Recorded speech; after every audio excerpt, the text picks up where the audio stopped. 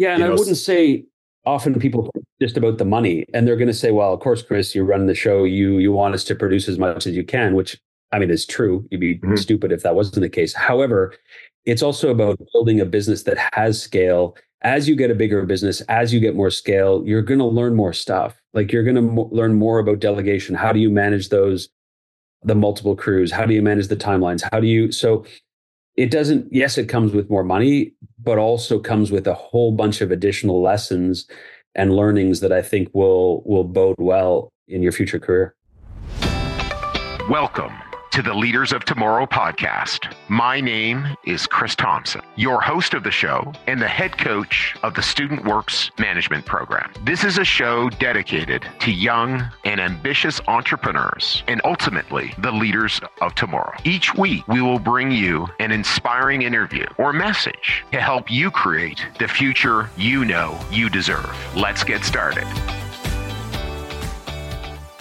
Hey, leaders. I have an incredible special guest to launch off year 5 of the Leaders of Tomorrow podcast. His name is Bruce Hodges, and Bruce Hodges has had an incredible career, started in the banking industry. He had an early exit, started a business, and just in the dot-com craze for 3 years, just crushed an exit. Then he got involved in 20 years as CIO, COO, CEO in a bunch of insurance companies, literally across the world, Asia, Europe, Italy, Thailand, and just had an incredible career in that space. And then he chose to come home for a bunch of family and personal reasons. And just 2 years ago, started a business called Parachute, which is in the managing or trying to find a different way through the predatory lending space. And they are working with certain people who find themselves in the wrong side of cash flow problems and debt, and trying to educate them and create better strategies for them to exit successfully that situation while also creating a business around it. And Bruce has some personal experience that he'll share in the podcast around some challenging situations early in his career that literally impacted him all his life, and what a big reason why Parachute is so purposeful. Interesting, Parachute was a huge part of an international case competition based out of Laurier. So operators and listeners will good chance know of Parachute because they participated there. So I think you're going to love this podcast. Bruce is really up to stuff in the world, incredibly hardworking, committed, persistent, and focused entrepreneur and leader. Really, really excited to have him. It took me a whole number of years for me to persist and work on getting Bruce here to the Leaders of Tomorrow podcast. Why are we doing this? To attract other people and other amazing leaders like Bruce to our program. So if you know anybody who wants to hear about leadership and entrepreneurship and leadership at the highest levels in the world, please send them this podcast. You can send them my email, cthompson@studentworks.com, or direct them directly to studentworks.com to hear about an amazing leadership program. Thanks so much. Have an unbelievably fantastic day. Welcome, Bruce. So excited to have you on the Leaders of Tomorrow podcast. Great. Thanks for having me, Chris. Yeah, we were just reminiscing about obviously the decades ago that you were involved in our program and a top performer out of Barrie, Ontario. I know this is kind of difficult, but just thinking back, who was Bruce Hodges before the program? Boy, that's a great question. So born and raised in Barrie, went to school at Laurier. Always knew I wanted to do some entrepreneurial stuff. We'll probably get into that. I'd run a small business starting in grade 8, doing lawn cutting and stuff like that. Yeah, I don't know. I mean, in many ways, a shy kid, but in many ways, some people think I'm extroverted as well. And that was the case then. So had an aptitude and desire to do business. Didn't know what I didn't know, like everybody else. And was in business school. And it's a huge part of my history and what made me into the person and career that I have today. What do you still use from your time at StudentWorks? Anything still sort of resonating? I know you were right on time for our call. Your integrity's intact. Your integrity's in line. Didn't learn anything at all. No, actually. Next question. Tons of stuff, Chris. I mean, I started to actually make a couple a bit of a list, anticipating the call. And, I think I could run through a list, like planning skills, obviously paramount, presentation skills, and that'll be something that'll come back through the discussion, I think. People management, absolutely indispensable. I mean, I've hired, I don't know how many people, thousands, fired, not thousands, but a lot. Those skills, those are indispensable at an early age. Financial management, absolutely critical. Marketing, I mean, you could go on and on and on. Those are the cornerstones of building and running any business, be it a corporation or a startup. And the one I said I would kind of highlight is the presentation skills. I think that's probably one of the key ones that served me very well throughout my career. At Laurier, I did a course called Interpersonal Management at the time. It's called something different now, but those presentation skills and the ability to be comfortable in front of customers and staff, et cetera, is something that I draw on like constantly. Yeah. And it's the reps. I remember us talking about your multiple seasons with us being really successful. And then it's just all the client presentations you do. It just makes all the difference, and kind of limiting and lessening. I maybe never ever completely lessening, but just that fear of speaking in front of people, right? Like it's just key. It's just being your best. Yeah. It's funny. You said you just came off the January training. I absolutely hate role playing, but it's necessary. I'm sure you do it, and it's yes, we do. Yeah, and until people get out in the field, and you've got to learn, objection handling and all that kind of stuff. So it's key. But yeah, I mean, and now they're in the phase of actually doing presentations, and we'll get into that and the things that make you successful. And just doing it, it's an overused cliche, but you're not gonna perfect the skill till you get out there talking to people, and some of the pitches aren't going to go well. And, that's probably more valuable than some of the ones that do go well. Anyway, we're digressing on the presentation skill, but all of those elements are absolutely paramount. And, now Student Works was called Student Painters then. It's where I cut my teeth on all of these things. So let's jump out of student painters or Student Works. Where did Bruce go next? Career path. I know it's a lengthy one. I already sort of said we're going to have to chunk it. But what stands out for you? And remember, we're really sort of speaking to, group of people, late teens, early 20s, mid 20s. Hey, what's next for me? What should I think of? Your path is, has been a winning one and a lengthy one. And that's actually what most people's success path has been, as you know, and I know.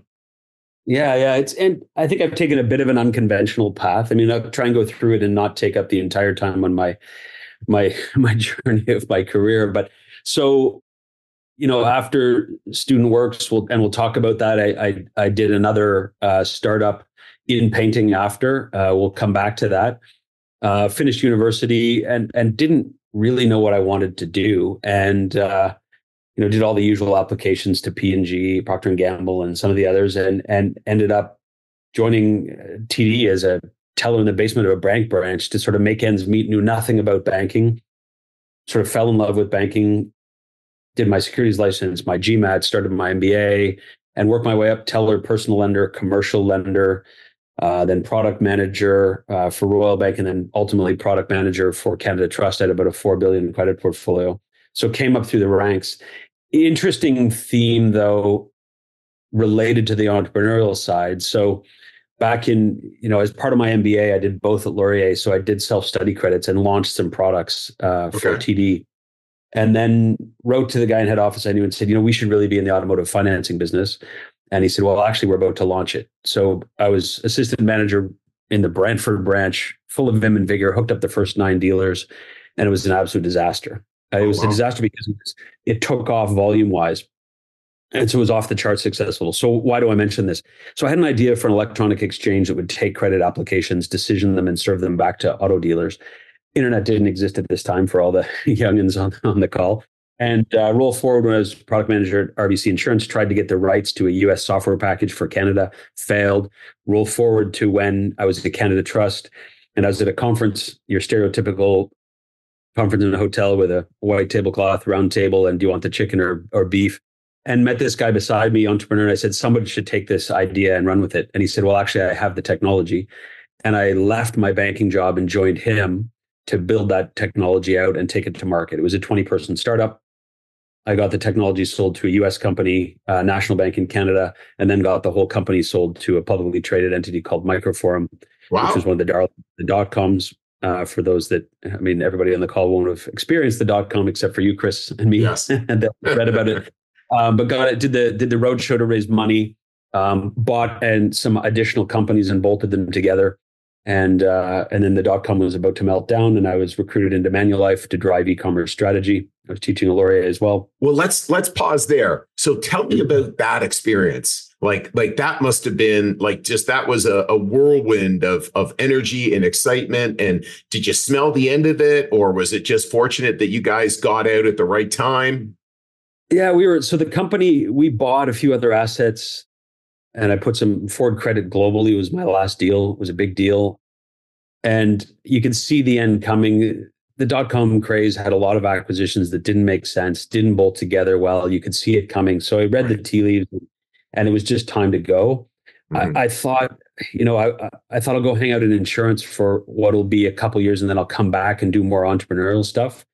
And it became 20 years of insurance, living in 7 countries, and working in dozens. So I was a CIO, a COO, a CEO across multiple financial services firms, lived 3 years in Japan, 3 years in Thailand, 3 years in Hong Kong, 1 in Malaysia, 3 in the Netherlands, and 3 in Italy. But then those were regional roles. So worked in dozens and dozens of countries. So that's a phase, we can summarize that in 20 years, then came back to Canada. Well, then hold on. Let's stop there. Yeah. Scott Galloway, someone I listen to and read, he says the best risk-adjusted way to be financially successful in life is, corporate America. So there's, it's like there's just not that much risk. Clearly, you had a lot of success. What are the pros and cons to that versus entrepreneurialism and launching your own thing and taking the risks of that? Great question. We'll come back to this because you're going to get into what am I doing now, and it ties back to, after Student Works, I tried to set up another franchise with another company. It failed, and I declared personal bankruptcy, and we'll talk about that. Which was a bad choice, a bad decision. We can unpack that a little bit. I've only started talking about that in the last year publicly. I think I talked to you. We met for dinner privately. So that's going to overshadow some of my in and out of corporate, because I think I was a little bit more risk averse because of that. And we can talk about that in the lessons learned. But the entrepreneurial skill set, even if you decide you want to be in corporate, will serve you well. So, there's a lot of people that do, I think, exactly sort of as you described, that it's a safe place, it's a comfortable place. That's great if you want to build a steady Eddie career. If you're going to break out of that, I think you need to do those same things that will bode well for you in the startup world. You can do it with a little bit less risk, but more and more, there's more risk in the corporate world as well. Like when I came out of university, people actually thought I was unusual for moving around to the different institutions I did. And I did move a lot. Then it was kind of actually looked down on. Now people have short-term stints with regular frequency and nobody thinks twice about it. Yeah. So I think those entrepreneurial skills will serve you even better. A funny story, when I actually left TD Bank. I'd applied for a product manager job, and they said, you're actually the perfect person for the job, but we can't justify jumping you 3 levels to that role, even though you're perfect. And I was like, okay, I'm out of here. And I was actually camping with a bunch of buddies, and I was reading the newspaper. I'd published some research for the Canadian Bankers Association on deregulation of insurance. I was reading the paper, and there's a product manager job in insurance. And these guys were screwing around, and they dumped a big pot of water on my head, and the paper got wet. So I folded it up and tucked it under my buddy's Jeep front seat. But 3 weeks later, I went, oh shit, I forgot it. And I went down, ran downstairs, got it, called the RBC Insurance, and they said, okay, well, it sounds like after talking to them, you have a great profile. Send us your CV, we'll keep it on file. Next day, I took the day off and I showed up. And she's like, oh, great, just give me your CV. I'm like, no. I'm not crazy, but I will wait. So I expect that at some point, someone's not going to show up, or the hiring person will have extra time or whatever. I will wait here in the lobby. And if she'll see me, great. If not, I totally get it. Anyway, I got the job. This is the long story. Exactly. Yes. Telling you all that. That is a skill set that'll weave through everything we talk about, whether it's the fact I lived in all those countries or any number of these things. This is a skill set that most people don't develop. Yeah. whether it's in their personal life, in terms of, meeting their partner, or finding that next client in the student works for your first client when you're nervous as hell that you're, going to get rejected, or who is it? And but that will bode well throughout your entire career, no matter what you do. And I think that is so underutilized. And when I talk to students all the time, it's the same thing. Like, figure out the segment you want to go in, just start calling people off LinkedIn. Everybody wants to tell their story. I mean, that skill set will do wonders for you in everything from meeting your significant others to closing your first painting deal. Yeah, no, it's so true. One of our alumni, Jason Lewis, I'm not sure if you connected with him back through your time, but Jason was saying, if you're in this program, just start calling VPs of sales and marketing. If you want a role, they'll recruit you. Like, cut through the HR, just take it right to the people who know you're going to show up. It's just a different way of being. So you've had this incredible success in the Far East. What eventually had you come back to Canada? Was that more personal or? Yeah, so probably three things. I mean, we had a significant. I was COO for Generali, which is like 70 billion in premium, 60 countries. Great gig, but we had a regime change at the top of the house, and sometimes that doesn't end well. And I was like, they assured me that they wanted me to stay and blah blah blah, but I wasn't sure that it was going to bode well. I had a son who was in grade 11 and would have had to start the IB program, which meant we would have had to stay put for a couple of years. And I had parents, one with Alzheimer's and one's dementia, in Canada. And my brother was here, kind of would have ended up taking care of them on his own. So for a whole host of reasons, came back to Canada. Right or wrong, that's the decision we made. The expat gig is a great one. And so we landed back in Canada. And I did 2 corporate stints, one with Foresters, one with CIBC. Neither were perfect fits. And then started incubating with Highline Beta, which is a venture studio. And I went in as a founder in residence. They provide a tech, like a CIO, a head of acquisition, a designer. And basically we just started hacking away to tackle ideas. And I started in the payday lending space, ultimately ended in what we more broadly call, or regulators in the government call, the predatory lending space. And now we're trying to shake that up. So I worked with them from August 21 to end of November, did the final pitch to them. They agreed to fund us and back us. We incorporated January 3rd, 2022, and the rest is history. So January 3rd, 2022. So we're basically 1 year into Parachute. So two and a bit, almost. I'll be soon 3 from incubating before I know it. But yeah, okay. So 2 years under our belt. And so just for me, so all that time was spent, you incubating this idea with other super smart people.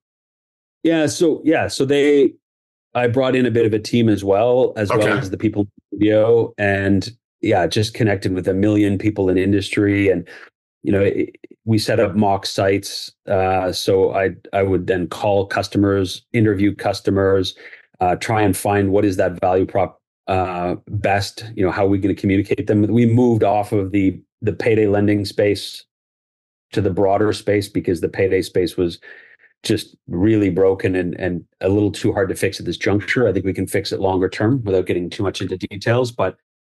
And then, job one, January 3rd, 2022, set up 3 streams, essentially. One was to get us a funding source. Okay. We got a 10 million line of credit in place very quick, which a lot of people are surprised by. Job 2 was to get our tech stack set up. So lending platform and behavior change, which we got up in 3-4 months. And the third piece was to do a raise. So we wanted to raise $500,000 of seed capital. We raised 658 on the target of 500, so quite good. And then we got the doors open by June. Started acquiring customers. Planned to do $500,000 of lending between then and the end of the year, and we hit 485, and then turned off the tap and went out to raise money again. So again, back to that, presentation skills / calling people, all those things back from the student works days. I mean, my God, I use those constantly. I've pitched hundreds and hundreds of times. Yeah. If you've got to be ready to ask for money, got to be ready to ask for the deal, got to be ready to deal with objections and so on. Yeah, no, I was one course of my life. We went and raised $1 million for a business, and I remember just in some ways when you're selling something that's yours that you're creating, it's even more personal. Like it's like, oh, here's my paint job, or here's this. It seems a little bit over here. That was more challenging, and then you just got to get over it, right, Bruce, and just pitch somebody else, and it's just how many doors I'm knocking on.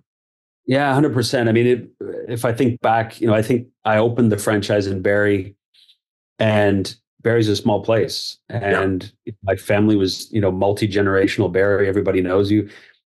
Out there pitching people that know your family. That's not simple. I mean, now I'm taking money on the venture side from all sorts of people in my network. Still not super comfortable. Like it never fully goes away, but you have to do it. Similarly, wait till your first job with someone who knows your family doesn't go perfectly smoothly. Absolutely. I promise you it's going to happen, right? Stuff goes wrong. So you just have to kind of get used to that. And so tell us about Parachute. What's the purpose? What's the vision? What's the opportunity?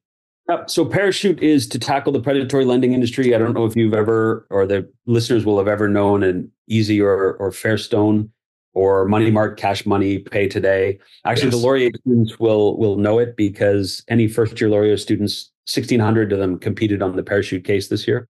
Last year, they used it for the international case competition. So 18 teams flew in from around the world. Little plug for Laurier. It's great. Well done. Yes, we're always loving to plug Laurier. You'll see I have about 850,000 Laurier connections on my LinkedIn now. But so Parachute's tackling what we call the predatory lending industry. If you borrow from a payday lender, it works out to be about 400% on an annualized interest basis. And the high interest lenders, Easy and Fairstone, go up to 47%, as well as other products that make it even worse. So we basically bring consumers in a certain credit score band, coach them, consolidate their debt, save them a bunch of money, and then coach them back to good financial health. So it's a new category. I mean, we could get into a discussion of category design and so on. We call it FinCare, financial care. We're just trying to shake up this multi-billion-dollar industry that has eye-watering amounts of profit. And the consumers that get in this situation are stuck treading water for decades, and they just can't get it. So, it's a bit of a perfect storm. There's a couple major companies in the financial crisis. A whole bunch of companies left. These guys are charging what they can legally because they can. Easy's publicly traded. You can look them up. I think they have like a 27% return on capital.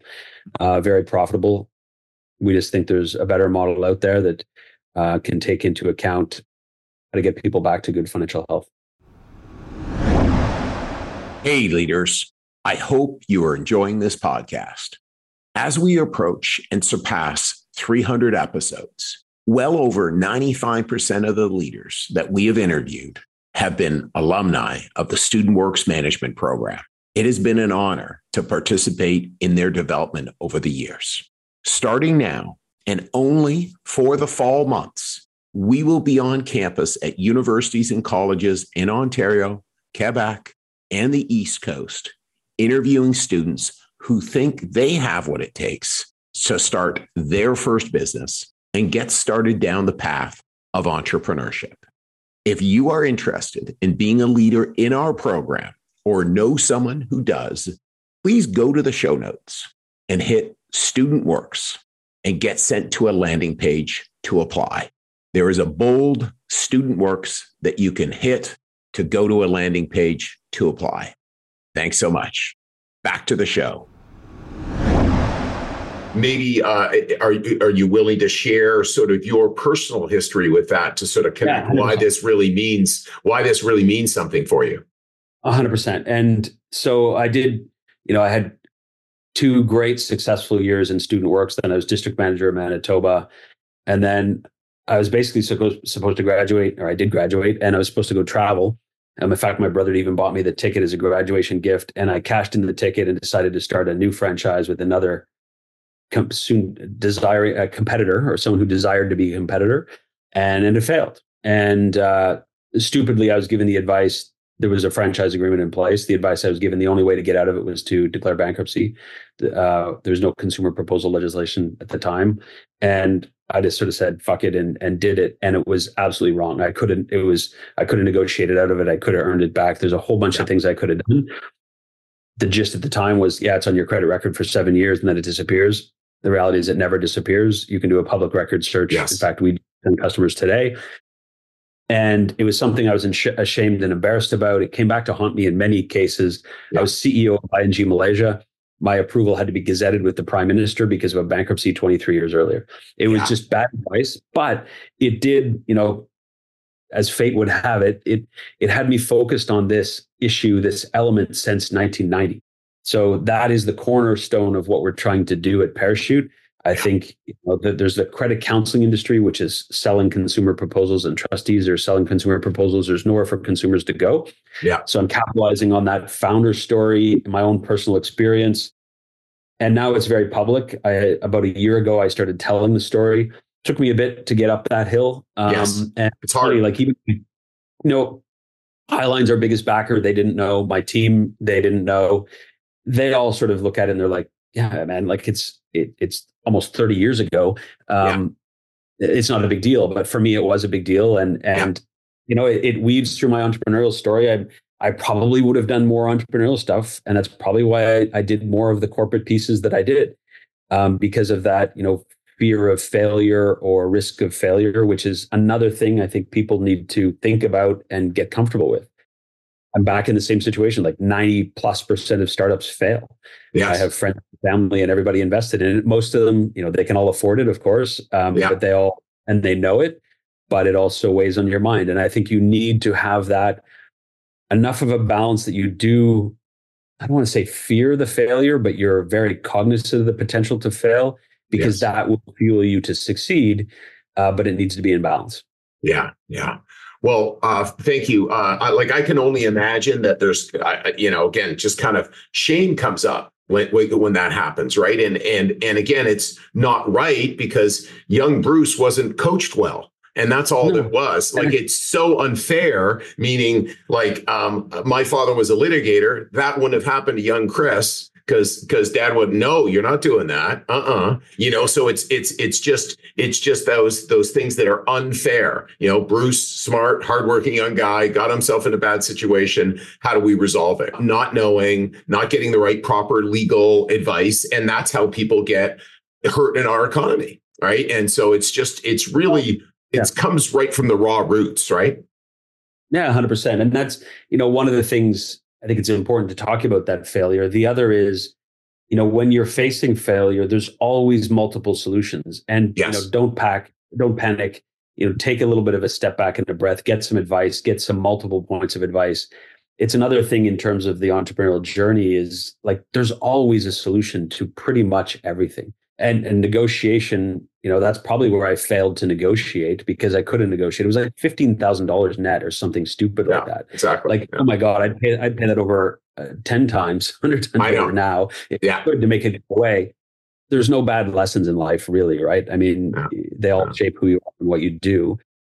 But I think it's for this group. I mean, stuff's going to go wrong. A lot of stuff's going to go wrong. And a lot of stuff's going to go wrong. Need to figure, it absolutely. I mean, I could tell you lots of stories I still remember of my student works days, and half of it is how you recover for it. 99% of it's how you recover from it. You will, you need to try and prevent as many failures as you can, but there's going to be days where you're cleaning paint off cars or off shingles, or people aren't paying you, or there's all the things I'm sure you train all the before. Stuff that happens. All the stuff that happens, and I tell you, to this day, I can fix any painting mistake that anybody can create. I've re-blacktop driveways. I've polished cars. I've done lots of stuff. I'm not suggesting that you even take this path, but it does happen. But that troubleshooting, being able to deal with adversity and troubleshooting is absolutely critical. Yeah. One of the things I found, Bruce, over the years is that there's not an entrepreneur that you know that doesn't have a story of a brush with death, et cetera. Just to share, just because you've never shared this on the podcast before. We started a business in the United States doing over $1 million. My two partners, one ended up running $1 billion piece of business with Home Depot, and others running a $100 million business. So two really successful guys. We lost our visa. I'm $250,000 in debt running this business. And I did a proposal. So we ended up going to banks, had someone coach me. I thought I was going to have to go bankrupt. A buddy of mine said, no. Here's what you can do. We went and did it. We paid off 25% of the loans that we had, didn't go personally bankrupt. It sort of hung around for a period of time and we moved on. And so I'm someone on the right side of that, went and said, got good advice, did the right thing, walked out of it. I love what you're working on, and again, it makes the world a better place when, people like you said, are doing the right thing for the whole market, where again, predatory lending is just doing the right thing for investors is what I make up about it. Yeah, absolutely. I mean, everybody on the call and everybody makes their ethical choices. Yes. I think for me, it's super important now to have purpose at the core of what we're doing. I mean, hard to build that in a painting business. I mean, although you still do some charity stuff with your teams and use those team building initiatives as giving back, and you could volunteer in food banks as a team or things like that, just to build that team element. So you could still do it.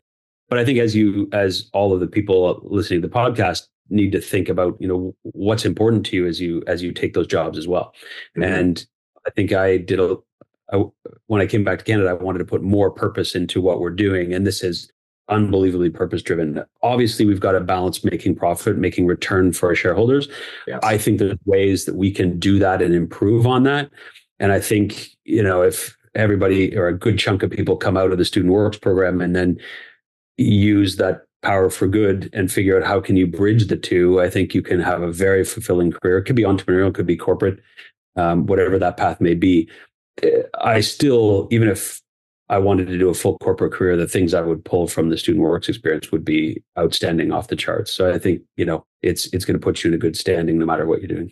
Startup, 50s, how are you coping with that aspect of doing a startup, Bruce? Yeah, I think the one thing I've never learned is work-life balance. So I may sound a bit old school also for some of the folks on the call. I know everyone talks about how millennials and Gen Zs think different. Open to challenge on this. You're not going to work 9 to 5 and build a successful startup. You're just not. You're not. I'm going to tell you, I would say you're also not going to build a successful corporate career. So You can say I'm old school. You say I don't know what I'm talking about. You can say the world's a different place. And you can ponder that outside of your 9 to 5 hours at your mediocre salary that you're not happy with. So sorry, that's a bit brutal and blunt, but I think, the pendulum swung really far in COVID and work from home and work-life balance and all that kind of stuff. The pendulum swinging back.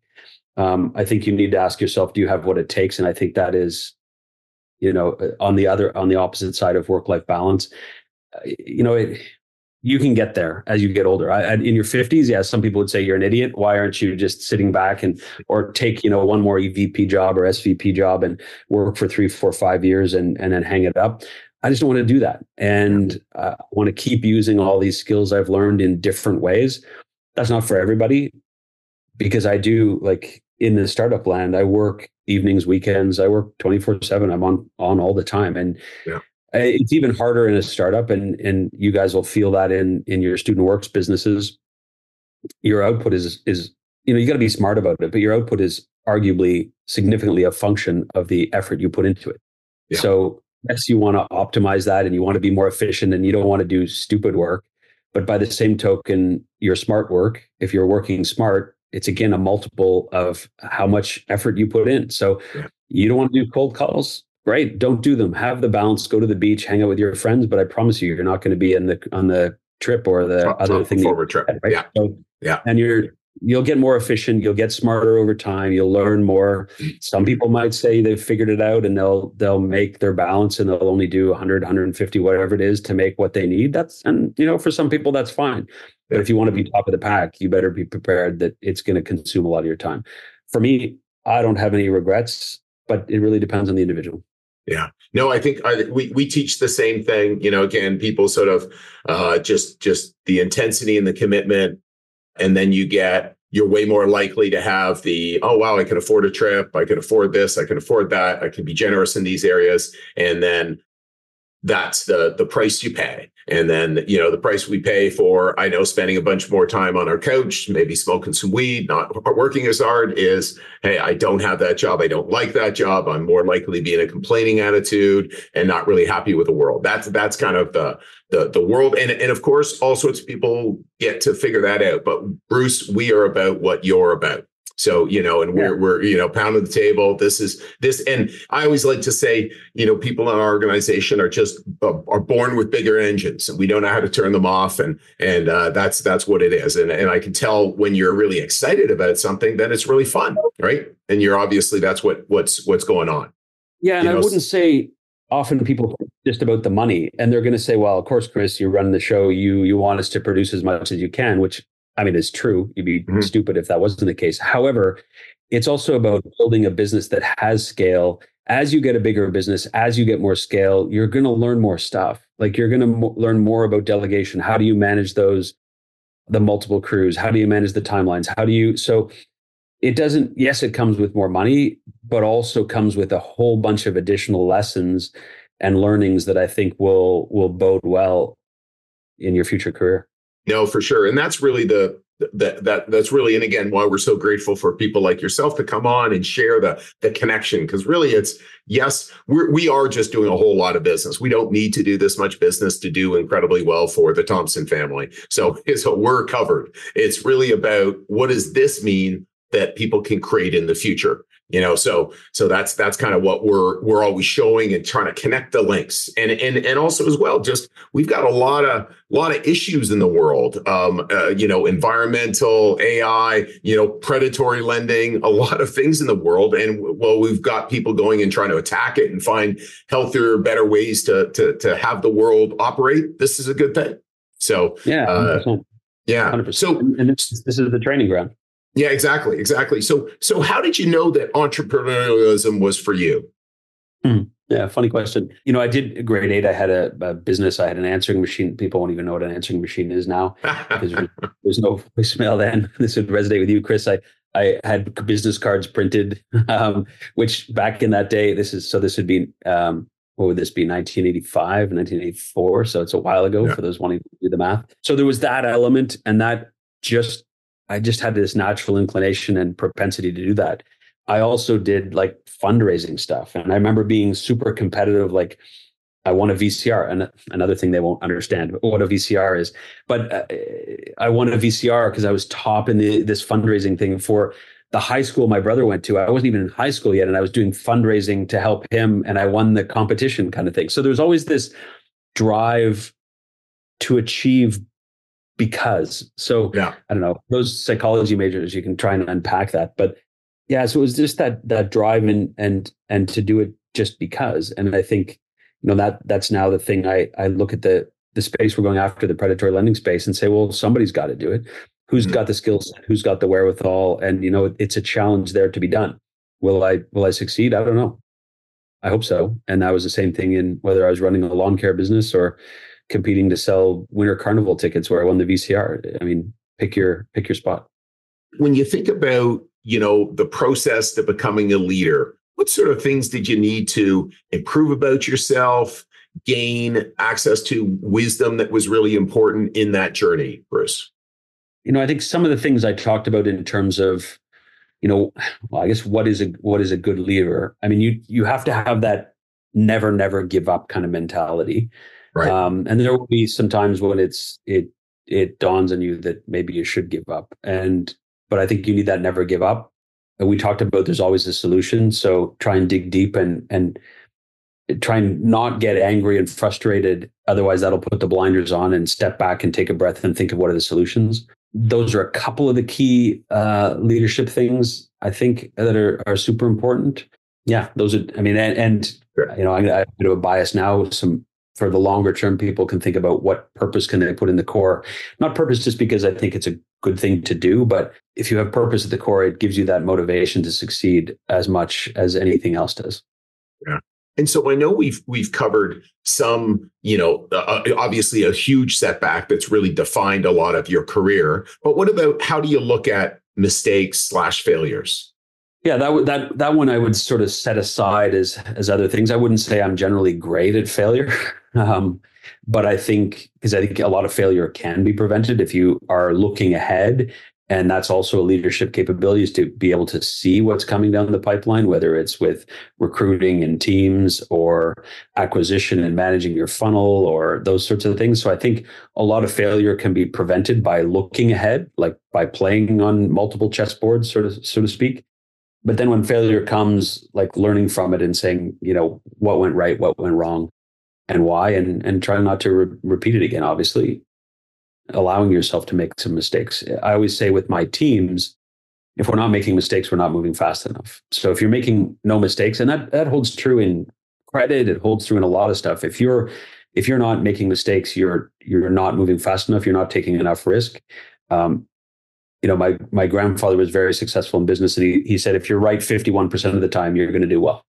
I think that's a bit extreme, but on balance, you need to be right more than you're wrong. But if you're not wrong, you're not moving fast enough. Yeah. Yeah. And so often when we're wrong, we can mitigate situations too, to sort of make it not as painful. So that's one of the reasons why that percent might work, right? Okay. Work a little harder on that, still make it work, but yeah, keep it moving. And what about habits, Bruce? Like what sort of habits would a young leader want to steal from you? Yeah. I'm pretty organized. I mean, I think if you were now, again, you're going to be far more digital natives than I am. But if you look at my desk, you'll see a bunch of Post-it notes. I have my personal to-do list, my work to-do list, long-term and short-term. So I think staying organized is absolutely key. I think everybody, the overplayed TikTok video or whatever of people that make their bed are more successful. My wife would tell you that's not necessarily the case. Or maybe that's why my one business failed. I don't know, because I didn't make my bed. But I think staying organized is key, and getting some balance. I mean, as much as I say I'm not great at work-life balance, you do need to make sure you do get some time away and some downtime. That's one I need to work at and need to stay conscious of and focused on. Ethics is another one. I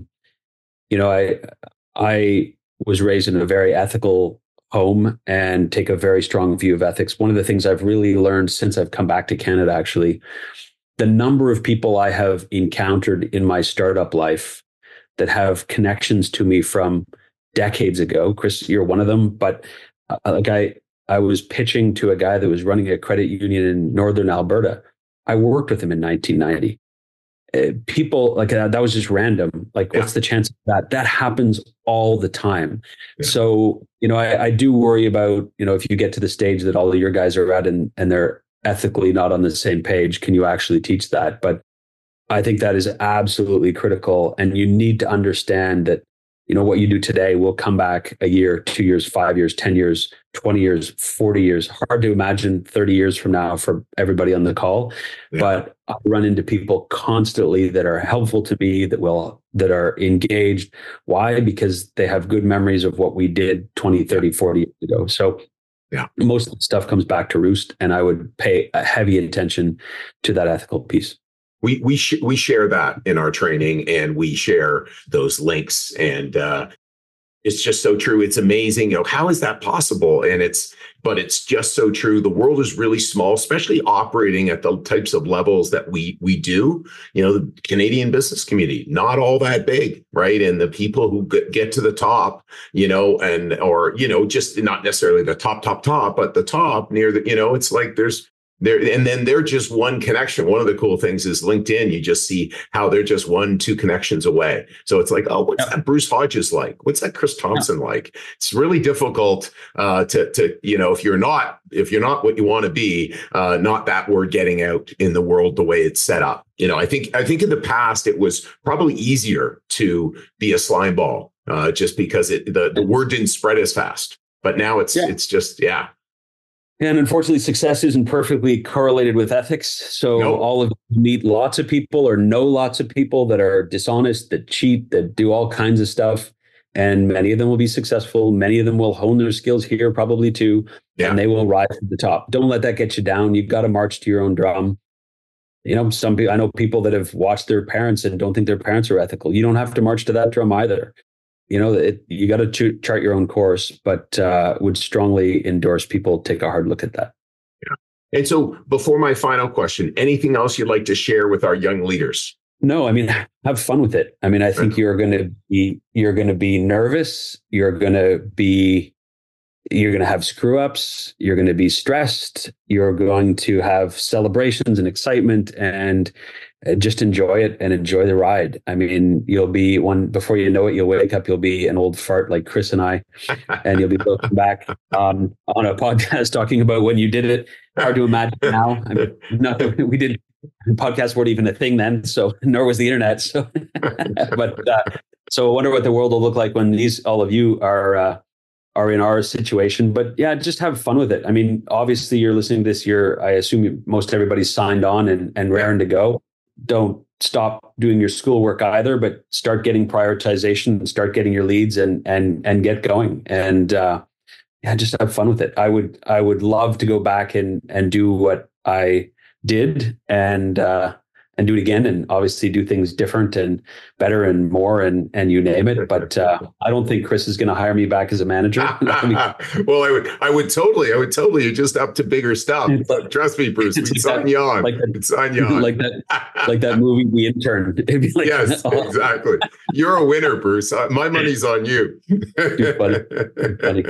So, final question. When you think of a leader of tomorrow, what comes to mind?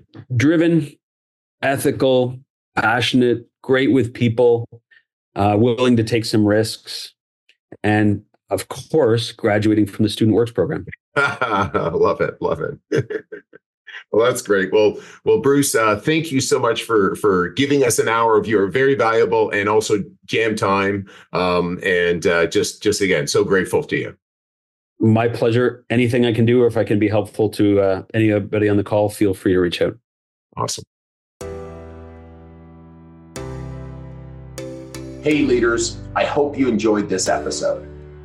By now, you are aware that we work with ambitious students every single year to not only help them run their first successful business, but to further their development as a leader and give them an unfair advantage in the future over their counterparts. It's why starting now and only for the next few weeks, we'll be on campuses across Ontario, Quebec, and the East Coast, interviewing students who think they have what it takes to start their first business and get started down their path of entrepreneurship. If you think you have what it takes or know someone who might be interested, visit leaderspodcast.ca/apply and start your application process today. Once again, it's leaderspodcast.ca/apply, and I can't wait to see you on the other side.